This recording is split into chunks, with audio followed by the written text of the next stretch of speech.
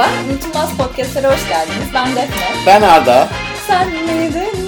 Tamam, yapmayacağım. Nasılsın Arda'cığım? Babaladı. Gerçekten bu konuya girmek istiyor musun? Hayır. Şaka yaptım. Nasılsın? İyiyim. Uzunca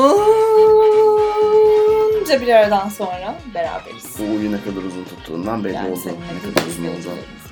Evet, 2 aydan uzun oldu. Podcast'ta direndin resmen. Ya, az konuşalım dedim. Podcast. Konuşmadın. Yalan abi, artık yeni mecra.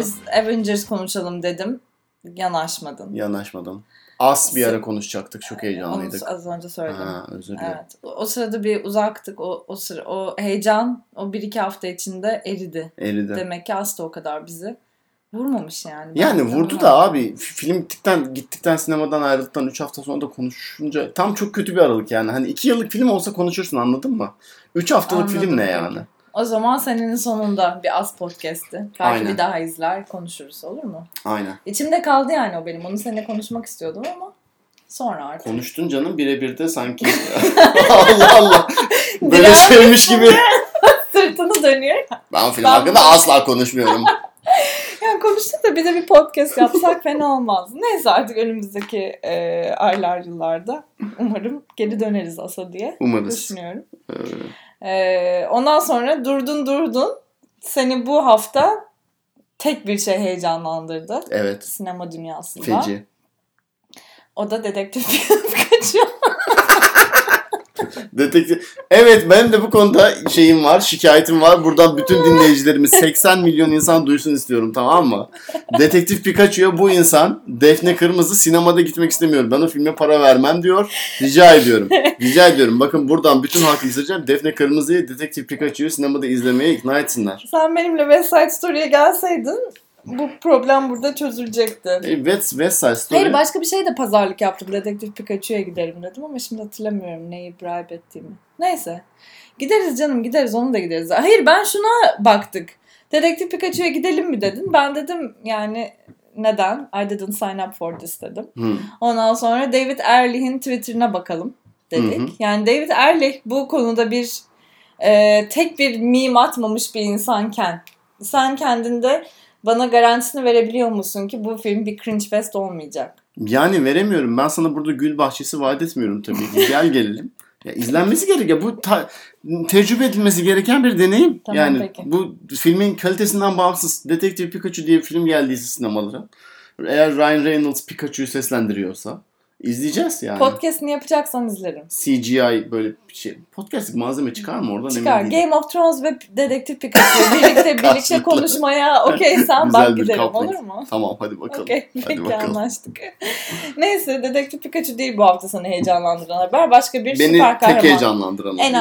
Tek heyecanlandıranı değil. Ama bir başka süper kahraman filmi, aynı Pikachu gibi.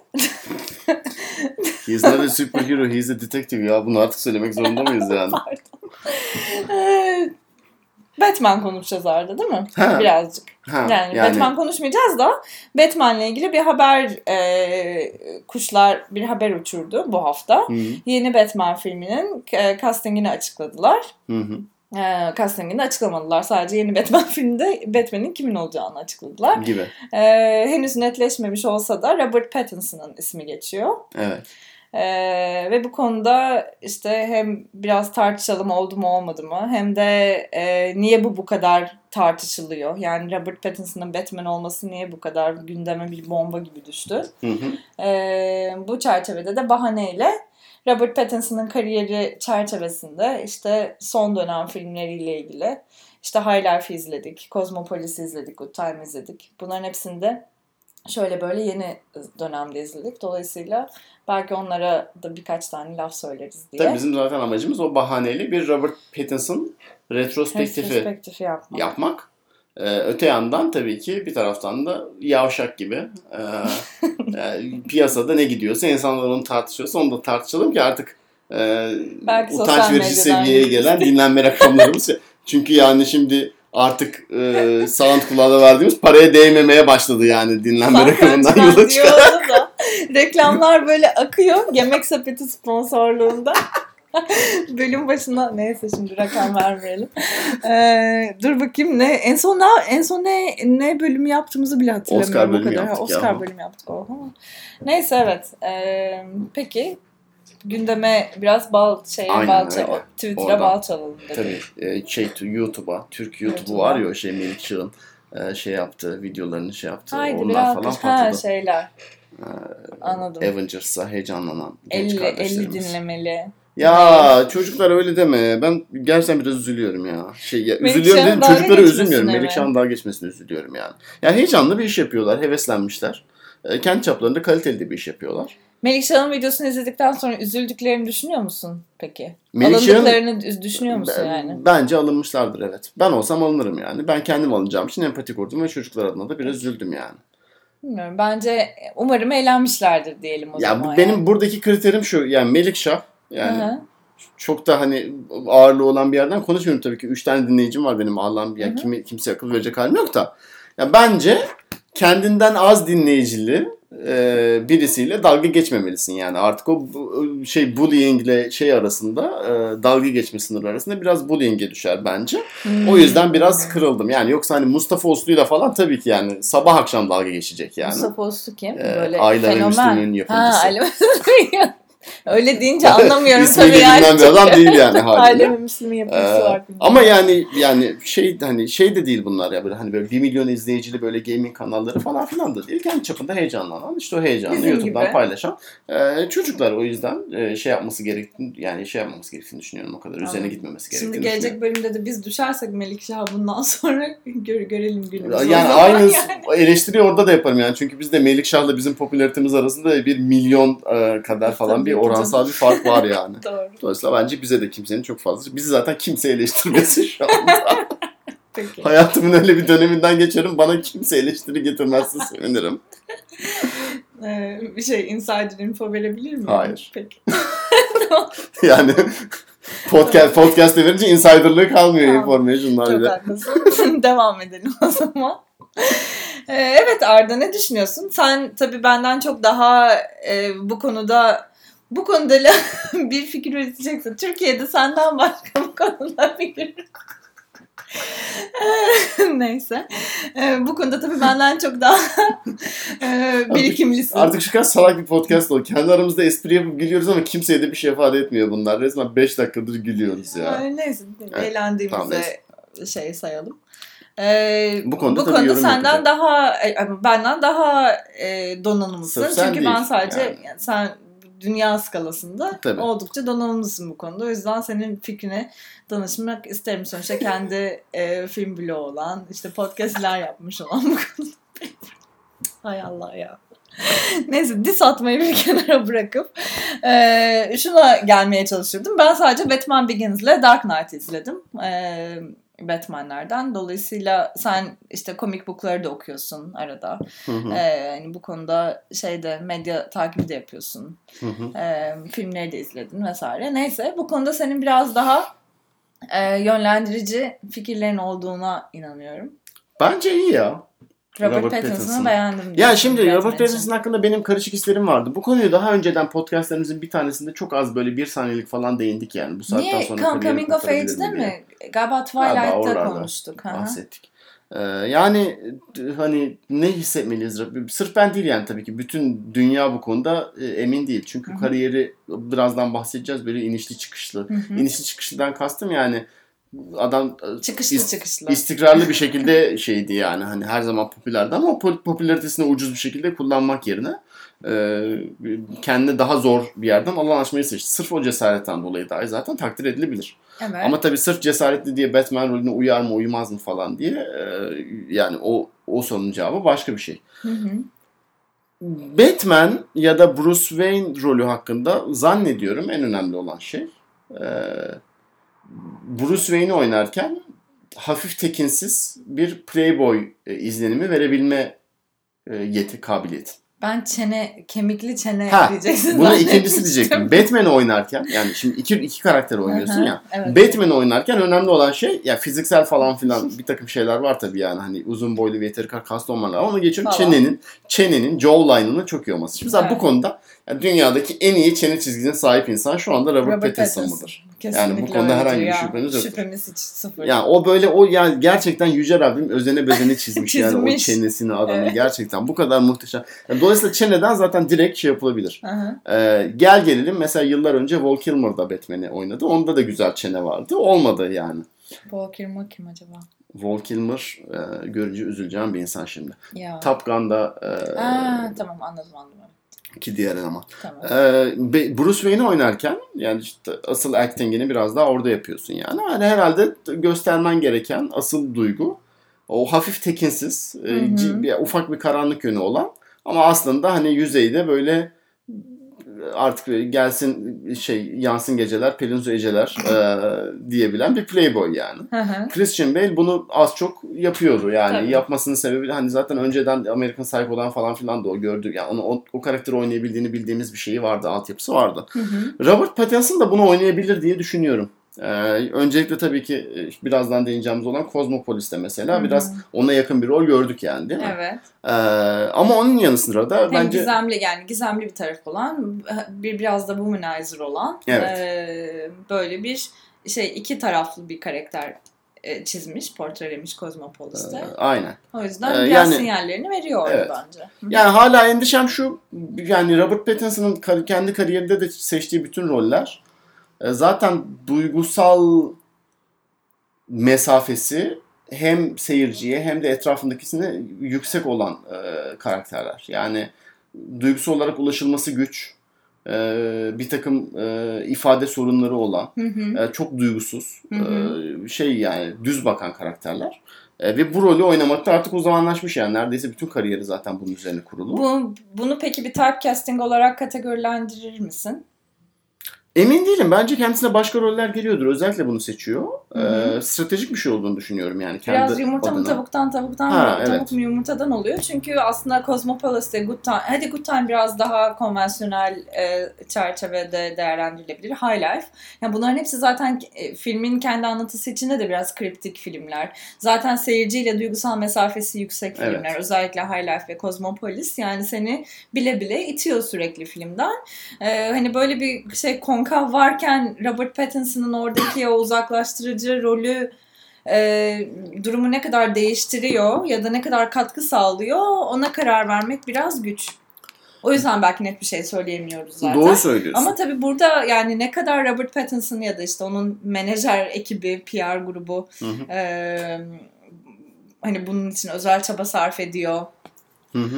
Ne kadar kendi potansiyelinin sadece bu olduğu için bu tarz filmlerde rol alıyor. Ne kadar insanlar Robert'ı typecast ediyorlar.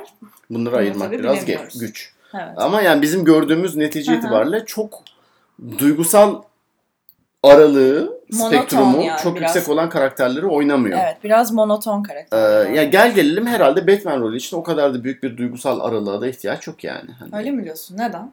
Ya biraz senaryosuna bakar tabii ki. Ama yani Bruce Wayne oynarken de aşağı yukarı yaptığın şey yani işte Christian Bale'in yaptığı kadar duygu göstermek. O da acayip büyük bir duygu göstermiyordu değil, yani. Daha önceden hani Tim Burton'un yazdığı Batman versiyonlarında Michael Keaton Bruce Wayne oynarken biraz daha tepki gösterirdi yani. Hani o biraz şey gibi oynuyordu.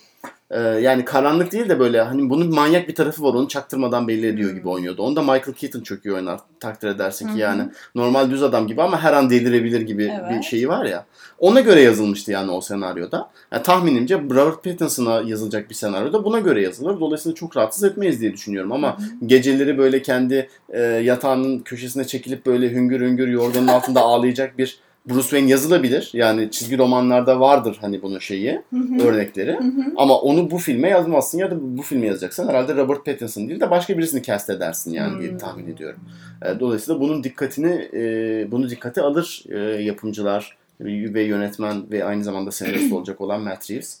Bu konuları dikkate alır diye düşünüyorum. Ben bir şeyi merak ediyorum. Robert Pattinson'a bir Batman olarak ne kadar sempati duymamız bekleniyor? Ya da sempati duymamız bekleniyor mu? Biraz şeyden aklıma geldi bu aslında. Star Wars'taki Adam Driver seçimiyle ilgili.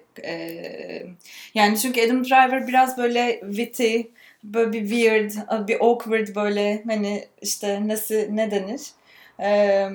Tekinsiz diyemem yani. Özellikle burada bahsettiğimiz türden bir tekinsizlik değil. Ama hani Adam Driver'da bizim daha böyle bağımsız yapımlarla özdeşleştirdiğimiz bir karakter. Daha sonra daha popüler bir filmi. Biraz ters bir geçiş var orada. Ama orada ne kadar kötü bir karaktere çizilmiş olsa bile aslında biraz insancıllaştırılmak için de kullanılıyor yani Adam Driver'ın karakteri. Bir de şimdi daha çok kendi hikayesini izleyeceğiz sanırım yeni Star Wars'ta. Değil mi? Yani bilmiyorum ama. Yani daha yani onun çevresinde de dönecek. Olabilir yani. Evet. Çünkü diğer bütün villainları ortadan kaldırdıkları için. Evet, yani orada biraz daha karakteri derinleştirilmeye çalıştıkları için Adam Driver'ı seçtiler. Orada bir neydi? Kafada belirgin bir sempatikleştirme niyeti var. Burada öyle bir niyet görüyor musun Robert Pattinson'la ilgili? Batman'i biraz daha ne denir? Özdeşe kurulmaya yatkın bir karakter haline dönüştürmek gibi bir kaygıları olur mu senaryoda? Ve eğer olursa Robert Pattinson nasıl işlev görür? Şimdi bu sorunun cevabını vermek şundan dolayı çok zor. Batman'in de çizgi romanlar da dahil olmak üzere zaten filmlerde mümkün değil. Standart bir temsili yok yani. Standart bir temsili olmamasının yanı sıra çok başka şekillerde okuyup yani bu karakter arka planını ve hani ana motivasyon tutarak o kadar çok kıyafet giydirebiliyorsun ki buna. Evet. Artık hani standart Batman nedir ya da işte onu sempatikleştirmeye, seyirciye yakınlaştırmaya çalışmak nedir? Onların cevabını vermek de biraz zorlaştı. Yani mesela işte atıyorum Michael Keaton'ın oynadığı Batman'le Christian Bale'in oynadığı Batman ve Ben Affleck'in oynadığı Batman arasında çok fazla fark var. Yani bunların hangisini bize yakınlaştırmaya çalışıyor bilmiyorum. Yani Robert Pattinson hani bu üçü arasından seçsem herhalde en yakını Christian Bale olacak yani. Evet. Yani orada çok acayip bir mesafe kat ettirebilir mi Robert Pattinson'ın seçimi? Çok emin değilim açıkçası. Ama bir filmin amacının bu olması gerektiğini de düşünmüyorum. Yani evet. Belki başka bir yerden yaklaşacaklar falan. Ama yani dediğim gibi çizgi romanlarda bunun o kadar çok versiyonu var ki adamın hani eşcinsel frustrasyondan dolayı Batman olduğuna dair çıkarımlar yapan çizgi romanlar dahi var yani. Ve yani hani onlar da gayet başarılı falan. Yani closeted gay mi diyorlar? Öyle böyle bir şeyden bahsediyoruz. Closeted gay değil. Yanlış kavram kullandım eşcinsel frustrasyon diyerek. Şunu söylüyorum. Aseksüel birisi. Şeyini korumaya çok kendi kişisel alanını korumaya bu yüzden çok niyetli. Bu yüzden böyle giyinip insanlarda böyle bir baskınlık yaratmaya çalışıyor. Çünkü o kırgınlığını hissetmesini istiyor insanlar. Anladım. Eşcinsel frustrasyon dememin sebebi şu. Bir çizgi romanlardan bir tanesinde Joker bunu hissedip adamı böyle eşcinsel bir hamle yapıyor. Ve bundan çok rahatsız olduğunu hissediyorsun yani. Joker zaten rahatsız etmek için yapıyor ama Batman'in de bundan çok rahatsız olduğunu hissediyorsun. Çünkü adam zaten onu örtmek için yani yapmış. Öyle bir örtüklük durumu var falan filan demiş. Yani bunu iddia eden bir çizgi roman var mesela. Ama mesela Robert Pattinson böyle bir şey yazarlar mı bilmiyorum yani, emin değilim. Bana da acaba biraz böyle queerleştirirler mi bu hikayeyi diye umudum. Çünkü Robert Pattinson gibi bir böyle hafif bir androjen tonu da olan biraz da belki Kristen Stewart'la falan da kafamızda özdeşleştiği için böyle bir eşleştiği için böyle bir argüman yaratıyor olabilirim ama tam olarak böyle bir fazla maskülen bir seksapel okuyamıyorum ben Robert Pattinson'da. Biraz daha queer bir seksapeli var. Doğru söylüyorsun. Ya da öyle bir cinsel enerjisi, queer bir cinsel enerjisi var yani. Doğru söylüyorsun. Çağımızın önemli queerleri Robert Pattinson, Kristen Stewart tabii bir taraftan, bir de Ezra Miller. Ya ama bu Ezra Miller yani Robert Pattinson'dan bir tık yok biraz Ezra farklı Miller, bir seviyede yani bambaşka gerçekten. İnanılmaz. Matt'teki şeyini gördün değil mi Ezra Miller'ın? Evet, gördüm. Müthiş. Acayip başarılı. Evet yani ama sen dediğim gibi. We Need to Talk About Kevin izledin değil mi? We Need to Talk About Kevin izledim. Bir de yani Tilda Swinton da onların bir üst jenerasyonunun o androjen şeyi falan. Bence o da harika. Müthiş bir kombinasyon ya. Oradaki Tilda Swinton ve Ezra Miller yani zaten iyi bir film de ikisinden gelen cinsel enerji böyle dalga dalga yayılıyor. Sana pek yayılmadı galiba da bana çok yayılmıştı. Ben o kadar cinsel enerji alamadım oradan ya. Ama yani cinsel enerji almasan da o aralarında var yani. O gerilim, elektrik çok acayip iyi hissediliyor yani. Çok iyiydi. Gerçekten. Sen sanki yani uslanmaz bir Haneke düşmanısın. We Need to Talk About Kevin gibi inanılmaz rahatsız edici bir filme bu kadar kredi vermiş olmana da biraz bunu zamanında seninle biraz konuşmuştuk. Ben Haneke'nin o filmi öyle bir final yapacağını düşünmüyorum. O yüzden biraz şey yapıyorum. Yani o filmin finalinde gizli bir umut, bir şey var yani. Hani bir kabulleniş ve bir barışma var. Ve sınıfsal bir şeyden, yani sınıfsal bir kabulleniş değil. Orada değil. Daha kişisel bir yerden yaklaşıyorlar birbirlerine. O anne çocuk ilişkisinden gelerek. Yani ya da sırf anne çocuk ilişkisi değil. Bence umut değil yani, ama o çaresizliği kabullenmenin içinde de yine daha olumlu bir hal var galiba. Aynen. Kevin'de. Çok doğru. Haneke onu öyle yapmaz. Haneke onu öyle yapmaz. O finalde bence o filmle ilgili çok şeyi değiştiriyor yani. Hani ona başka bir final yazsan yani. Şimdi kaç senelik film herhalde. Filmin finaliyle alakalı konuşabiliriz tabii. Yani.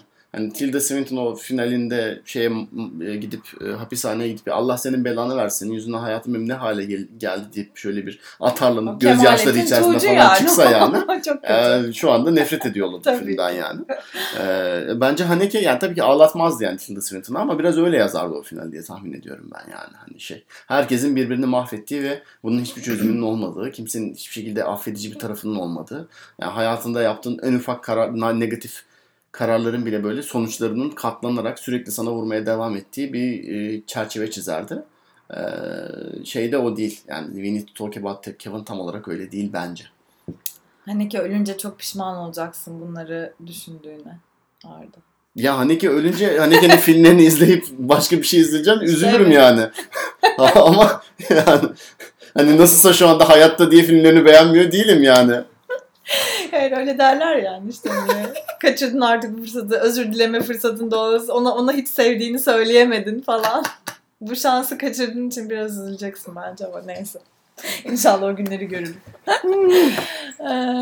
Yani peki, ne diyorduk? Dolayısıyla... Yani evet, biraz böyle hani belki hikayeyi queerleştirebilir. Peki Batman'dan beklentin yine bu aslında, işte biraz Cosmopolis ve High Life'ta gördüğümüz seyirciyi kendinden itiren, duygusal olarak çok daha böyle tek düze bir tona indirgeyen bir Batman oluşturacaklarını mı düşünüyorsun? Robert Pattinson'ın bu yüzden mi seçtiklerini düşünüyorsun? Ve eğer böyle ilerlerse hikaye, artık o zaman bu da typecasting oldu diyecek miyiz? Yani bu kadar çeşitli çünkü şimdi Cosmopolis, Good Life, Good Time bilmem ne, hani o skalada Batman tabii daha hani popülariteden bahsediyorsak biraz daha Twilight skalasına yakın tabii. Bir film. Eğer hani zaten popülarite range'inde de başka bir tarafa ilerleyip hala aynı düz adam rolünü karakterini bize portreliyorsa, o zaman artık tamam, bu adamın bundan sonra başka bir yere ilerleme demeyelim yani, gitme şansı kalmadı mı deriz. Yani tahminim şu, yani Batman'e mesafeyi ne kadar uzak kuracak konusundaki tahminim şöyle. Yani büyük ihtimal çok bize sempatik gelen bir Bruce Wayne izlemeyeceğiz. Yani hani bunun işte nedir? Mesela Christian Bale'in Bruce Wayne'i biraz daha sempatiktir. Yani biz onun şeyini hissederiz yani. Küçüklük travmasını ve işte böyle bir kendini böyle kurtarma şeyini, ya bir redemption çabasını hissederiz falan. Hı-hı.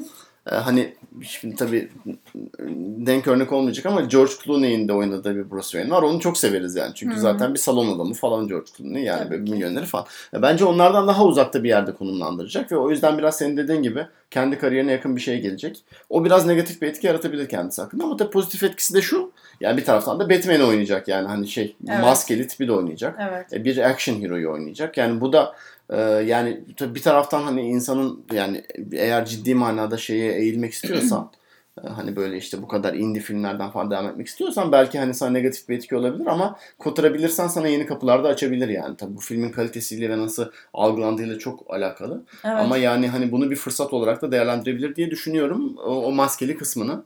Orada da iyi bir iş çıkartır diye düşünüyorum. Çünkü çenesi. Çünkü o çene ve vücutla. Ya o vücut o kadar iyi değil yani, vücut. Ortalama bir vücut. Canım, yine bir Batman için. Ben Affleck ne vücut yapmıştı yani. tekrar şeye geleceğim de Ben Affleck istediği kadar vücut. Gerçi o adamın da boyu var. Bir de 1.90'ın üzerinde boyu var yani Ben Affleck'in. Hiç inanamıyorum ya. Benim için Ben Affleck 1.72 falan yani. Vallahi acayip. Gerçekten 1.90'ın üzerinde ve şey yani hani bir de. Dunkin Donuts kapıları tabii o kadar bize referans sağlayamıyor yani. Anka kuşu neyse. Yani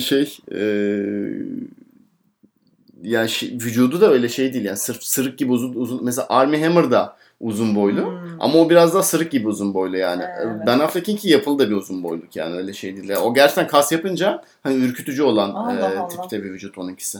O yüzden o şeyi çok iyiydi yani. Bilhassa Batman yani maskeyi taktığı zamanki karakteri çok iyiydi. Peki. O son Justice League filmlerinin falan filan da herhalde tek kayda değer kısmı Ben Affleck'in Batman performansı. Bruce Wayne performansı mehdi yani de Batman performansı iyiydi yani. Enteresan, şaşırtıcı bir bilgi oldu benim için. Yani Robert Pattinson'a da uygun bir şey bulurlar diye tahmin ediyorum yani. Ama kostümde zaten ne görünecek. Yani altında. O kadar vücut işte Christian Bale de çünkü biliyorsun adamın Christian esprisi. Christian Bale hasta yani.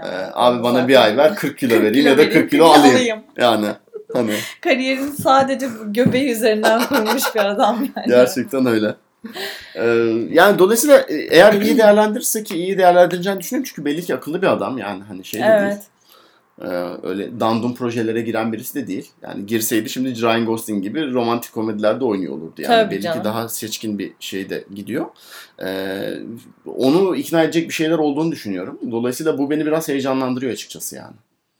Ben yani çok şaşırıyorum gerçekten. Twilight'tan sonra hani bu kadar da popülaritesi olmuş ve sevilmiş bir romantik karakterden buraya nasıl bir kariyer arkı izletti. Yani kendi bu konudaki inisiyatifi ne kadar yüksekti, ajansının ona kurduğu şey ne kadar yüksekti, kim ikna etti buna falan böyle bayağı merak ediyorum hakikaten ya. Çok gerçekten zor. Bir PR bence case'i. Doğru böyle söylüyorsun. Yani medya çalışmalarında falan çalışılacak bir case. Business school'larda bile case olarak yazılıp okutulabilir yani güzel. Böyle şey.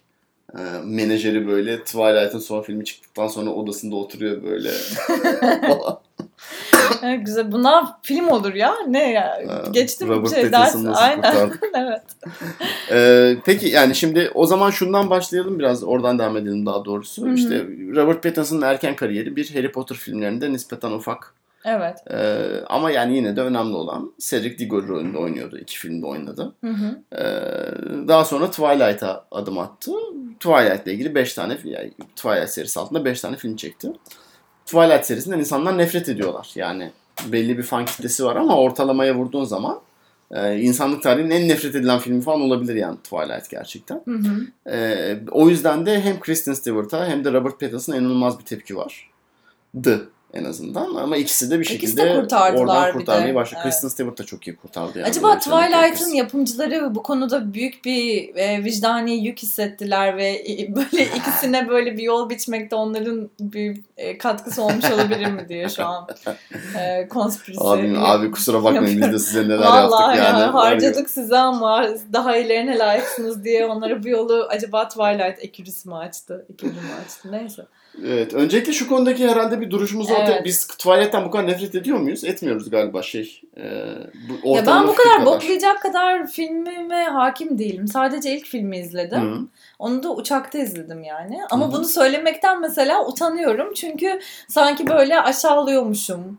İşte yani böyle kendime biraz da snob.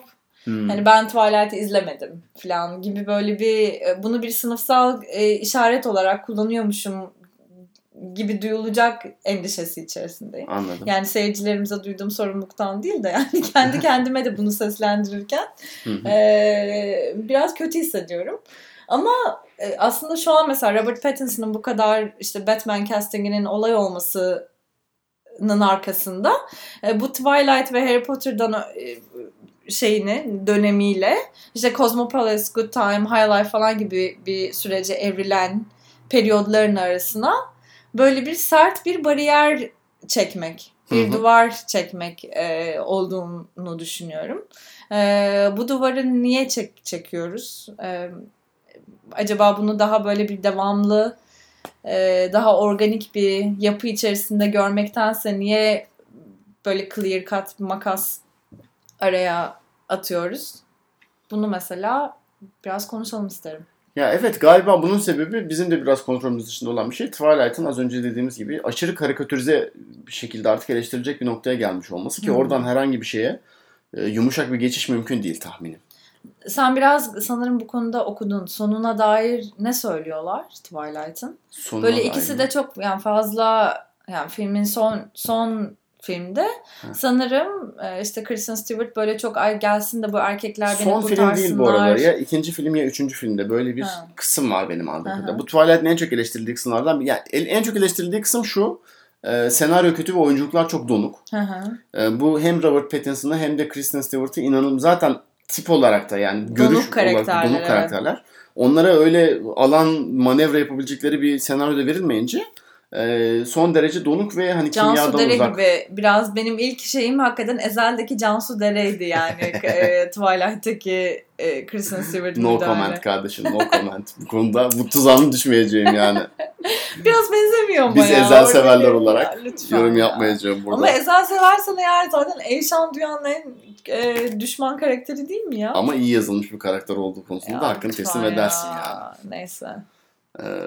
Ayak sahnesi diyorum. Öyle 5 dakikalık izlemekle olmaz o işler ya. Baştan sona izleyeceksin o. Bütün voice over'ları dinleyeceksin teker teker. 5 dakikadan fazla izledim. Şimdi kredi istiyorum bu konuda. Bir 6-7 bölüm izledim yani senin hatırına.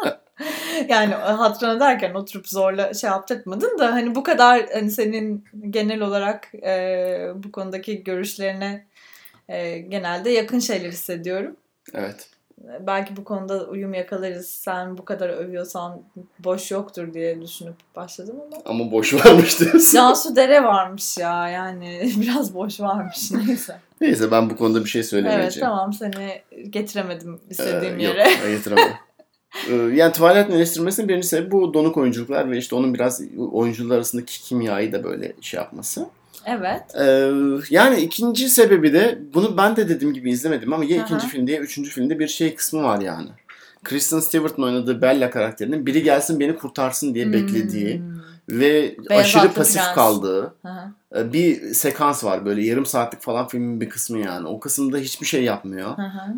Agency'si yok kızın ve birileri gelip onu kurtarıyor yani, ben öyle biliyorum.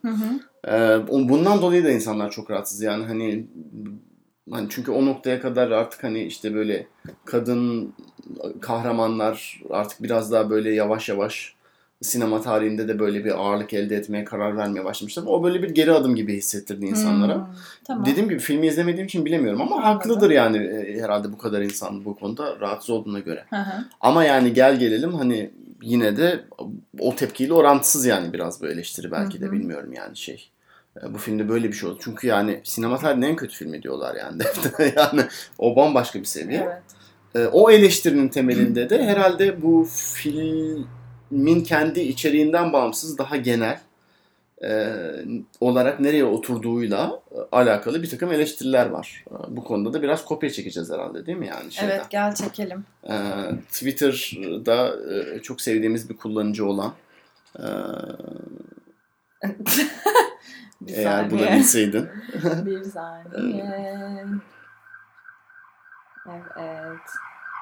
Il Matto. Evet. Kendisinin aylar önce Twilight, çünkü yani işte Twilight'in yine sinema tarihinin en kötü filmi olarak seçildiği seçkilerden birisinin üzerine bunun neden böyle olduğuna dair eleştirilerini sıraladığı ve hani kendi çapında bir analiz yaptığı bir Twitter'da bir thread vardı. Oradan benim katıldığım ciddi manada şeyler var. Yani kısmen katılmadığım yerler de var ama sanırım en çok katıldığım sebebi şey yani. Bu vampir, kurt adamlı mitoloji genel olarak erkek egemen bir mitoloji. Yani böyle çok hani dümdüz aksiyon filmi. Oradaki böyle erkeklik gösterisi falan filan, o agresifliği insanlar hissetmeyi bekliyorlar ve bütün bu mitolojiyi alıp böyle bir romantik komedi formatına oturtturmak ve aslında o mitolojilerin klasik hedef noktası olan insanlara değil de başka bir kitleye hitap etmek. Yani o hitap da işte nedir? 15-20 yaş arası genç kızlardır atıyorum. O insanları biraz öfkelendirdi bence. O öfkenin bir tezahürü olduğunu düşünüyorum. Yani ona adapte olamadı insanlar. Ve dolayısıyla bu öfkenin de haksız bir öfke olduğunu düşünüyorum. Bu konuda katılıyorum yani. Evet. O benim katılmadığım noktalardan biri. Bunu böyle homoerotik bir tension yaratmış olarak okuyor Twilight Elimato. Ve işte bunun bir böyle biraz gay nefreti ne döndü ya da bunun bir böyle bir gay filmi, kadın filmi olarak adlandırılması. O yüzden de aslında hitap etmeye çalıştığı kitleye hitap etmediği gibi bir teori var. Bunu biraz ya bu kadar yani izlemediğim için bütün seriye çok bir şey söyleyemeyeceğim ama sanki biraz fazla. Yani ben ilk filmini izledim. Yani kötü bir şey. İlk filminde homoerotizm o kadar yaygın değil ama ilk filminde ya 3 tane ana karakterden bir tanesi olan Taylor Lautner'ın oynadığı karakter de o kadar ana bir karakter değil o. Sadece Edward ve Bella hakkında. Sonraki sahneler filmlerde o biraz artıyor. Çünkü işte diğer karakterlerden birisinin kurt adam olduğu ortaya çıkıyor. Ve çok fazla özür dilerim. Helal. Çok fazla tişörtsüz ve gömleksiz görüyoruz o çocuğu. Yani çok fazla. Peki bunu başka bir yerden okumak ve aslında erkeğin bir cinsel obje olarak kadın gazine yönelik bir karakter olarak çizilmesi ve biraz da kadının bu konuda bir arzu nesnesi olarak tezahür edilmesi konusunda biraz yükü üzerinden alması hakkında ne düşünüyoruz? Bu progresif bir şey midir sence yani? Yani bunu progresif olarak evet yani eğer bu tamamen bir male gaze yerine biraz da female gaze'e cater ediliyorsa bu karakter aslında burada biraz progresif bir pozisyonda sanki gözetebiliriz gibi geliyor bana. Yani çıkarmak mümkün. Evet yani evet. Bu ne kadar çok taraflı emin yani değilim. En basitinden yani bu tabii olayı basit bir irdeleme olacak ama yani filmin posterine baktığınız zaman hani 2 tane konvansiyon olarak yakışıklı güzel insan var. Ve yani film bunların birisini gerçekten çok daha büyük bir şey yaptı. Yani Robert Pattinson'ı çok daha büyük bir cinsel obje olarak sundu. Şeyin yerine, Kristen Stewart'ın yerine. Yani öyle bir dengesizlik yüzünden bu kadar progresif bir nokta biçebilmek zor diyorsun. Yo zor değil aslında yani onun bütün hikaye örgüsü de adamın kahramanlığı ve bu işte muhteşemliği üzerine kurulduğu için daha doğrusu. Yani evet işte o biraz iki ucu keskin bir kılıç yani. Bir taraftan doğru yani normal şartlar altında bu filmde de hani böyle Kristen Stewart'ın üzerine bir pazarlama strateji güdülmesini falan beklersin. Yani o yok yani o en azından o bakımdan iyi ama öteki taraftan da işte dediğim gibi bunun bir çıkarımı da oluyor yani onun biraz böyle zayıf ve agency olmayan bir karakter olması olarak yazılması oluyor. Onda negatif bir sonucu var. Burada bir çıkarıma varmak güç. Ama yani hani en azından şunu söyleyebiliriz. Yani pozitif olarak da negatif olarak da okunabilecek yönleri olan bir film. Çıtır çerez bir film yani. Sonuçta Twilight yani. Hani o da öyle söylemiş. Ortalama bir film yani. Bu kadar nefret uyandırılmasına şaşılacak bir şey. Çünkü çok ortalama bir film. Niye bu yani evet. Bu kadar fazla tepki dolayısıyla o tepkinin o kadar polarize olmanın sebebinin işte dediğim gibi ben biraz o mitolojinin ele alınması ve başka bir yere doğru yönlendirilmesi olduğunu düşünüyorum kendi adıma. Bu konuda kendi blogumda da ta yıllar önce bir yazı yazmıştım ve Twilight'a 8.0 vermişliğim var yani. Ama o zaman işte ilk Twilight'tı o ve o zamanlar Twilight bu kadar şaka meselesi de değildi aslında. İlk Twilight çıktığı zaman yani Detektif Pikachu gibi bir şey. Yok ondan biraz daha şeydi. Yani hani Harry Potter'ın bir tık altıydı öyle söyleyeyim yani. Hani o da işte kitaplardan uyarlanmış belli bir mitoloji falan. Yani young adult novel'lardı ve o young adult novel adaptasyonu o zamanlar o kadar olmamıştı.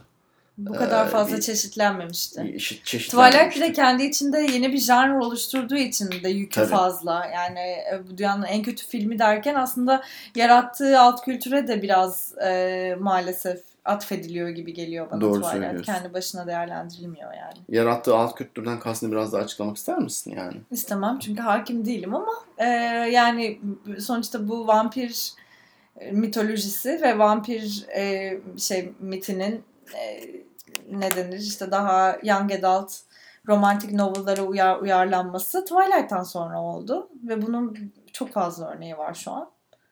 Ya aslında Harry Potter'dan sonra oldu değil mi yani vampir değil de. Vampir özelinde yani bu kadar. Bir de Harry Potter'ın kültürü biraz farklı yani. Onun alt kültürü de Twilight'ın alt kültüründen farklı. Tabii farklı onu kabul ediyorum. Ama yaş ortalaması yani Harry Potter'ı sahiplenen yaş ortalaması da Twilight'tan bence daha farklı, daha geniş, daha çeşitli. Ben şöyle bir çerçeve kurmak istiyorum sadece. Vampir ya da kurt adam gibi değil de yani. Farklı bir dünya diyorsun. O zaman Yüzüklerin Efendisi'ne falan da gitmek lazım yani. Ona geleceğim. Bu konuşturtmadım seni. Ya young adult dediğimiz romanların temel noktası şu. Birincisi yani klasik olarak ele alındığı zaman agresif olarak adlandırılabilecek bir şey var. Arka plan var. İşte Harry Potter'da bu böyle büyü şeyidir yani. İşte Twilight'ta vampir kurt adamdır. Şeyde açlık oyunlarında işte hani literally insanların böyle kendilerini öldürecek bir duruma düşürülmesidir falan filan. Bütün bu settingin arasında bir romantik komedi değil de ya bir romans çıkarmak ve aslında hikayenin iskeletini o romans üzerine kurmak. O şeyin arka planda kalması. O mitolojinin, o agresifliğin arka planda kalması. Bence bütün bu young adult romanlarının temel noktası o yani. Dolayısıyla onun biraz Harry Potter'dan da gelebileceğini düşünüyorum ben yani. Yine tabii orada da işte evren yaratma, büyücülük dünyası falan filan var. Ama yani o romanın da iskeleti tema olarak Harry'nin bir kimlik kabullenimi, arkadaşlarıyla ilişkisi falan yani. Şeyler hala ikinci plan nispeten yani. Büyü dünyası diğer falan. alt dünya. Dolayısıyla ben de onun o çerçeve içerisinde düşebileceğini düşünüyorum. Ama hani bunun daha tabii standart örneği açlık oyunlarıdır mesela yani. O tam klasik o örnek yani. Anladım. Yani dolayısıyla evet böyle bir kapıyı açtı. Yani Twilight'ın kendisi yani şunu varmaya çalıştığım şey yani kendi işte üçleme mi dörtleme mi artık kaç film varsa yani sadece Twilight'ın değil de 4 kitap 5 film ondan çok daha geniş bir yük taşıdığını ve daha farklı bir temsil. İşte yani bu kurguyu temsil ettiğini. Açlık oyunları onun sayesinde çıktı. Divergent diye bir film serisi var. Birincisini çektiler, ikincisini çekmediler bile. Onları hiç bilmiyorum. Maze Runner. Sen de iyi biliyormuşsun tabii valla. Tabii canım bunların. Ya gizli geceleri yorganın altında okuyor musun bunları? Ya bundan vardı yani roman olarak ama yani roman uyarlaması olarak filme çekilmesi fikri şeyle yani Harry Potter'la başlayıp Twilight'la bunun gerçekten her romanı yapsak bundan para kazanabiliriz'i fark ettirecek dönüm oldu. Twilight oldu. Tamam, Robert Pattinson'a geri dönelim artık buradan. Madem Twilight hakkındaki 2 sentimizden bahsettik. Yani bu bir enkaz devraldı gerçekten yani 2012 senesiyle falan aşağı yukarı. Yani ilk Twilight filmi sanırım 2008 ya da 2009. Hani oradan 2011-2012'ye kadar hani çektiler falan bu filmleri sürekli. Oradan sonra bu kariyeri birisi nasıl toparlayabilir emin değildik ama yani çok gerçekten cesur kararlar aldı Robert Pattinson ve bizim son zamanlarda izlediğimiz özellikle 3 tane filmi var. Biraz bunlardan konuşmak istiyoruz galiba değil mi? Herhalde bu kırılmanın başladığı en önemli gösterge 2012 yılında Robert Pattinson'ın başrolünde oynadığı David Cronenberg'in yönetmiş olduğu Cosmopolis. Evet. Yakınlarda izledik Cosmopolis'i. Yakınlarda dün gece. Yani 24 saatten az bir süre önce. Çünkü merak ettik yani bu Batman şeyinden sonra. Cosmopolis'te Robert Pattinson Occupy Wall Street şeylerinin tepkilerinin tam böyle hareketinin içinde böyle bir milyarderi oynuyor. Filmin neredeyse %70'ine falan. Real estate değil mi? Müteahhit. Hayır bayağı para yapıyor. Yani yatırımcı, finansçı. Sanki estate'te gibi. Hayır canım. Şeyden bahsediyorlar ya işte yuan düştü mü çıktı mı falan filan. Yani onu sahip yani diğer ana business yani o sahip olduğu business estate zaten. Bence fon yöneticisi ben öyle anlıyorum. Sana daha iyi bilecek değilim yani. Yani bugün şimdi ekonomi doktorumuzu burada da yani bize aldın olacaksın yani sonuçta. Filmin %70'lik bir kısmında falan zaten kendi limuzininde takılıyor Robert Pattinson. Ve bu beyaz limuzin, siyah limuzin konusunda da anlaşamadık. Evet. Ben beyaz limuzinin bir tık daha genç ruhlu olduğunu düşünüyorum. Beyaz... Siyah limuzinin çok fazla kara para diye bağırdığını düşünüyorum. Zaten kara para yani. Evet tabii ki de yani yine de beyaz limuzinin bir farklı bir klas olarak daha genç ruhlu bir yerde durduğunu beyaz düşünüyorum. limuzin zevksizliktir. Amatörlüktür diyorsun. Peki. Zevksizliktir. Beyaz araba? Beyaz araba da biraz zevksizliktir. Kötü. Olmaz yani. Hani siyah olur demiyorum ama illa siyah mı beyaz mı diye şey yapacaksan bunun net cevabının siyah olduğu tartışma götürmez bir gerçektir. Yani evet. Burada artık bunun herhangi bir argümantasyonu dahi yapılmaz. O yüzden yani. Beyaz arabalar ucuz yani zaten. Hem kir tutuyor diye hem de biraz fakir rengi diye. Ucuz yani beyaz arabalar. Neyse. Doğru söylüyorsun. Evet. Yani neticede kendi beyaz limuzininde Robert Pattinson arabayı geçiriyor. Yani filmde oynadığı ya birincisi zaten bu filmde oynamayı tercih etmesi başlı başına bir cesaret. Çünkü yani David Cronenberg zaten çok farklı bir yönetmen. Yani en tahmin edilemez. Gerçekten. Ve bir yandan da çok tahmin edilir. Aynen. Bir yönetmen. Ya bazen gerçekten insanlar izleyemesin diye film çekiyor yani. Hani özellikle orada provokasyona giriyor falan. Zaten yani Alacakaranlık'tan taze çıkmış birisinin böyle bir projede yer alması çok şaşırtıcı. Oynadığı karakter az önce biraz bahsettik işte o Bruce Wayne'deki karanlık tarafla falan filan da uyuşan bir karakter. Öteki taraftan film hakkında ne düşündüğünü ben sorabilir miyim sana yani? Ben şimdi biraz zor bir soru yani ama. Yani film ben aslında bir 40-45 dakikasını bayağı ne yapmış ya bu adam diye izledim. Çünkü film böyle çok abuk subuk. İşte ekonomi üzerine, kapitalizm üzerine, postmodernizm üzerine böyle sürekli felsefi sanki Ezel'deki Ramiz dayı gibi böyle bir voice over. Çok geveze bir kere zaten. Her dakika konuşan karakterler ve konuştukları şeylere kulak asmamız ve ciddiye almamız da mümkün değil. Ve film de bunları ciddiye almıyor gibi bir yerde başladı. Evet. Ve aslında filmin karakterlerle özellikle de dalga geçmek ya da onları ciddiye aldırtmamakla ilgili derin bir çabası da yok. Ve orada böyle çok yakalanması zor bir denge yakalamış gibi hissettim.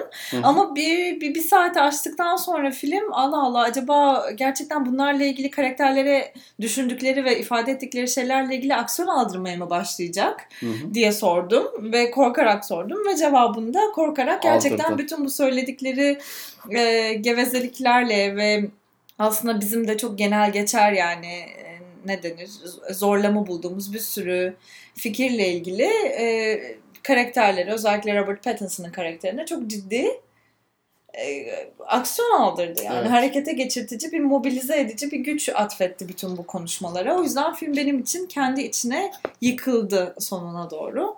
Ne yazık ki. Böyle ama Robert Pattinson'ın tavrını çok beğendim. Yani hem çok takıntılı bir adam. Bir sürü böyle sağlıkla ilgili, işte parasıyla ilgili, kendi alanını korumakla ilgili, sürekli çok üstün hissetmekle ilgili falan OCD'li bir insan yani. Ve yani farklı fasadlarını gördüğümüz bir karakterinde bütün o fasadlarına gayet sert bir şekilde vurabilmiş bence. O yüzden Robert Pattinson'ı ben beğendim dünkü yani bir casting seçimi olarak. Bir casting seçimi olarak başarılı. Filmin kendisi hakkında yani senin dediğine katılıyorum ben de. Son 15-20 dakikası olmasa o şekilde olmasa evet. Çok daha değişik hissedeceğim bir filmde. O 15-20 dakikayla gerçekten yani çünkü bu filmin yapması gereken şey ortaya böyle bir söz yumağı bırakıp onu hadi siz artık size uğraşın demekti yani. Evet. Kendi kendini çözmeye çalışmamaktı. Çözdü yani sanki hakikaten kapitalizme çare oldu yani film kendi kendine. Da... Böyle bir... ya onu da David Cronenberg yapamaz yani. Evet ya ben bir de diye de heyecanlanmıştım. Çünkü David Cronenberg gerçekten postmodernizmle kafayı bozmuş bir yönetmen. Yani Existence'den beri sürekli böyle bir örgü kuruyor kendi filmlerinde. Biraz hani Phantom Thread'de yaptığı gibi yönetmen adını unuttum. Paul Thomas Anderson'ın ya da işte Daniel Day-Lewis'in de yani kendi mitolojisiyle biraz böyle başa çıkmak, o creative genius meselesiyle oynamak taki ustalığını Cronenberg de aslında kendi sineması için yapmış. Ya da Ahlat Ağacı, Nuri Bilge Ceylan yine aynı şekilde böyle kendine içkin bir film. Ahlat Ağacı da Nuri Bilge Ceylan'la ilgili çok. Ya da onun sinemasıyla ilgili ya. Biraz böyle hani kendi ya ben bu meseleyle bu kadar uğraşıyorum da ya tabii ki boş konuştuğumun ya da bu konuda bir agency'min olamayacağının elbette ben de farkındayım gibi bir böyle farkındalık beklerdik. Çiziyor. Böyle bir tablo çiziyor zannettim. Öyle değilmiş. Aynen öyle. O yüzden amatör buldum. Olmadı diyoruz David Cronenberg'e ve... Hayır. Ama yani bu film hakkında gerçekten söyleyebileceğimiz şeyler o kadar. Çünkü yani David Cronenberg'in de bu film hakkında söyleyebileceği şeyler bu kadar. Yani. Tabii canım öyle. Zaten IMDb'de falan mixed reviews aldı diyor. Bunu burada bırakmışlar. Biraz baktık çünkü ondan sonra işte ne bileyim kitaptan uyarlamaymış bir de. Dan DeVillo'nun romanından uyarlama. Evet. Neyse. O yüzden Robert Pattinson'un çok daha başka sevdiğimiz bir başka filmine gelmek istiyorum. 2017 yapımı Safdie Brothers'ın yazdıkları, yönettikleri ve hatta başrollerden birisinde de Safdie'lardan bir tanesini oynadı. Good Time. Robert Pattinson burada bir orta alt sınıftan bir soyguncuyu oynuyor. Yani kardeşi şimdi bunun politically correct ifadesi nedir artık sen söyle. Bilmiyorum ya. Kardeşinin gerçekten öğrenme güçlüğü var. Evet. Bravo. Kardeşiyle beraber ama yani bir taraftan bunların böyle bir şeyleri de yok yani sosyal bir güvenceleri falan filan da yok.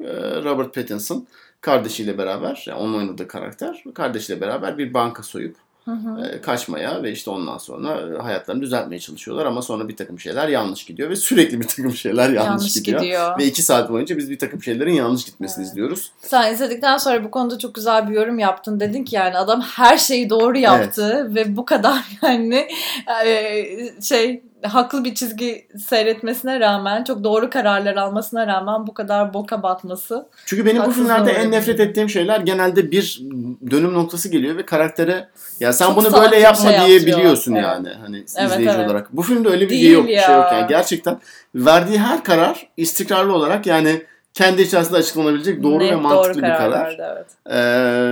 Ya harika bir film ya. Ben Good Time'ı gerçekten çok sevdim. Evet. Çünkü yani çok soluksuz izletti bir de. Çok böyle kurgusu falan da aktı. Yani harika bir kurgu gerçekten. Yani tabanca gibi film. Ya. Gerek var mıydı? Yani bunca bir de Türkçen de güzel yani. Olmasa sınırlı olsa diyeceğim ki hadi bulamadım. Ya en son Widows'a demiştim bunu tekrar ya tabanca gibi film gerçekten. Ama Widows'da bir gender bending bir tarafı var çünkü çok kadın odaklı bir film olduğu için orada okeydi. Ay artık hiç olmadı burada diyorsun bu espri. Tamam yani şakası bir tarafı tabii temposu çok yerinde bir film ve işte bu az önce bahsettiğim kurgusunun güzelliğiyle alakalı. Uzundu da yani 2 saati de geçkin bir film ve hakikaten soluksuz izledim. Yani bir oturacaksın ve yani hakikaten başından kalkamayacaksın şeklinde çekilmiş bir film. Robert Pattinson'ın buradaki oyunculuğu da bence harika. Müthişti yani, kesinlikle. İşte yine yani şeyden de mesela Cosmopolis'teki rolüne göre de daha çok manevra bırakan bir film. Çünkü yer yer duygusal patlamaları oluyor yani oradaki karakterinin. Ve onları da iyi yapmış. Bazen şeyi oynaması gerekiyor mesela o senaryonun kendisine düşürdüğü konum gereği. Hani biraz daha böyle charming ve böyle hani şey insan oynaması gerekiyor. Onu da iyi oynuyor falan. Yani o harika bir rol seçimi olmuş. Bir de kendi pozisyonuyla ilgili frustration'ı güzel bir Türkçelendirsene. Türkçelendirmek diye bir kelime yok ama Türkçeleştirsene. Frustration. Yapamadım. Neyse o zaman frustration'ını çok derin net görüyoruz. Kendisiyle ilgili bir bıkkınlığı var yani. Ve bu hayatla ilgili bir bıkkınlığı. Tabii ki sınıfsal bir okuması da var bunun falan.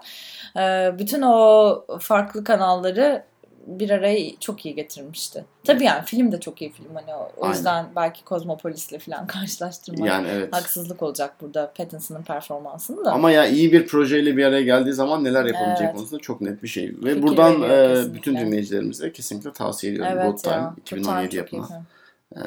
Benim gerçekten inanılmaz beğendiğim bir film. Eklemek istediğim bir şey var mı Good Time hakkında? Yok galiba ya. Yani bir aksiyon filmi olarak okunabilir en düz şeyiyle ama biraz daha tabii yüzeyi kazıdığın zaman aslında bir sosyal bir şeyi de var. Tabii ki var.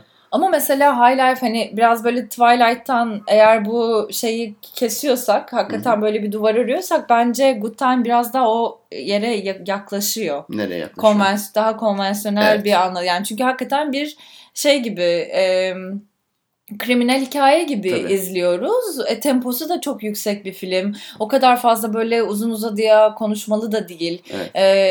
Yani görsel dili de hani kuvvetli ve kendi içinde radikal tercihler yapmış ama o kadar seyirciyi uzaklaştırıcı bir görsel dili de yok. Ben dolayısıyla hani popüler anlamda iyi bir film olduğunu da düşünüyorum. Çok sadece kendi içinde böyle hani art house sinema kriterlerine göre değil. Aynen. Yani böyle bayağı aslında crowd pleaser olabilecek de bir film yani. Evet evet. Yani bu hani karıştırırken şurada Wikipedia sayfasını karıştırırken de gördüm. Bir taraftan mesela Dog Day Afternoon vardı ya 70'lerde. Al Pacino'nun başrolünde. Evet. Biraz onun gibi yani. O da aslında hani yani iki janra içinde de başarılı bir film. Evet. Aynen öyle. Bence o yani doğru bir şey. Karşılaştırma olmuş o noktada. Tavsiye ederiz. Gel gelelim. High Life. 2018 yapımı. Ya Rabbi ne zordu. Claire Denis'in yönetmiş olduğu evet. Bir film. İkimiz bu konuda birazcık ayrıştık tabii ki. Çünkü duygulanımlar söz konusu olduğu zaman. Duygulanımlar söz konusu olduğu ayrıştık. Ben saniyesinde tam olduğum Biliyorsun için. İstanbul Film Festivali'nde gösterildi. Evet. Geçtiğimiz aylarda. Evet. Nuri Bilge Ceylan'ın yarısında kalkıp Ay bu bilgiyi unutmuştum ya. Belki adama telefon geldi. Belki çişi geldi. Yani belki midesi bulandı. Nereden biliyoruz? High Life'ı beğenmediğini yani. Bu konuda net bir açıklama yapmış mı? Filmi beğenmediğinde çıktım demiş mi? Tabii yani niye öyle bir şey niye yapsın zaten da? Yani de. Bir de bunu böyle ayıpladılar ya, sinemacı filmden çıkar abi, niye çıkmasın yani? Hayır yani bunun bir açıklaması olduğunu o kadar eminim ki ben. Zaten nasıl bir açıklaması? Yani filmi beğenmediği için çıkmadığını mı düşünüyorsun? Evet yani. Allah Allah. Evet. Ben bayağı sinirlendi çıktı falan diye düşündüm. Ya niye sinirlenebilirsin abi, o kadar da değil yani. Girememiş içine. Tamam ben de giremedim içine. Rahatsız olmuş olabilir. Ya bu arada ben şimdi hazır başlamışken ben yani yarım saatinde ben çıkabilsem çıkardım gerçekten High Life'tan. Ben de zorla mı tuttuk? Çıksaydın. Zorla mı tuttuk? Ya biraz zorla tuttunuz ya. Ya çok zorlayıcı bir film geldi bana. Evet. Yani penetre etmesi çok zor yani. Ve ona hazırlanıp girmen lazım yani salona ve ben ya doğruyu söylemek gerekirse burada biraz kendimde de buluyorum. Hazırlanmadan gittim yani filme. Evet, normalde bir 8 sayfa okursun aynen. Her filmle ilgili, ondan sonra bilirsin ne olacağını filan. Bu sefer biraz böyle son dakika planıyla gittik. O yüzden evet.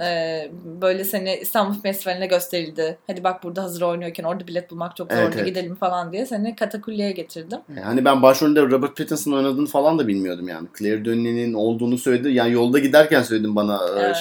Yani söyledin daha önce de ben unutmuşum yani daha doğrusu. Dolayısıyla öyle bir hazırlık da gerektiren bir film. Bu öyle hani şey değil. Hani hadi oturalım izleyelim içine girelim diyebileceğim bir film değil yani. Evet. Biraz kendimden dolayı, biraz da doğruyu söylemek gerekirse yani filmde seyircisine bu kadar dostane yaklaşmıyor. Evet. Bu iki faktör birleşince ben High Life'ı hiçbir şekilde ısınamadım yani. Hı-hı. Hani biraz buluyorum, abartılı buluyorum. Biraz kendini çok ciddiye alan, çok yüksek tepeden kendini kurduğunu düşünüyorum. Bazı sahnelerin sadece provokasyon olsun diye ve böyle estetik olarak seyircinin aklına kalsın diye çekildiğini düşünüyorum. Juliette o aletle seviştiği. Mesela o sahnenin oradaki anlamını anlıyorum. Olması gerektiğini düşünüyorum ama o şekilde çekilmemesi gerektiğini düşünüyorum. Çok estetize buldum o sahneyi. Filmi çıkartıp başka bir türe sokuyor yani, o kadar söyleyeyim. Pornoya mı yaklaştırıyor? Almost yani evet. Yani ve bilmiyorum yani dediğim gibi biraz şeyden de dolayı. Yani filmin penetre etmesinin o zor dememe sebebi de biraz şu. Çoğu karakterle o kadar geç tanışıp o kadar geç bir yere gitmeye başlıyoruz ki bu karakterler bir takım şeyleri yaptıkları zaman artık uzaklaşmış oluyorsun o karakterlerden yani. Biraz o kurgusunun da o şeyi var. Yani bizi böyle uzayın ortasında bir tane adamla başlatıyor. Evet. O adamın nereden geldiğini, nereye gittiğini, neden bu konuma düştüğünü daha sonra öğreniyoruz falan ama yani hani filmin artık neredeyse bir saatinden fazlası geçtikten sonra öğreniyoruz. Oradan sonra geriye dönüp ben hani o motivasyonu birleştiremiyorum falan. O Juliette Binoche'un karakteriyle alakalı şey de orada geçerli. O sahnede ben hala Juliette Binoche'un karakterini tanımadığım için bana böyle random bir kadın gelmiş orada hani bir şey yapıyor falan gibi geliyor yani. Ben de yani bunları bilerek filme başlamamız gerektiğini düşünmüyorum. Ben bilmeden önce filme bir şekilde o kafasına girebildim yani. Senden daha fazla girebildim bence.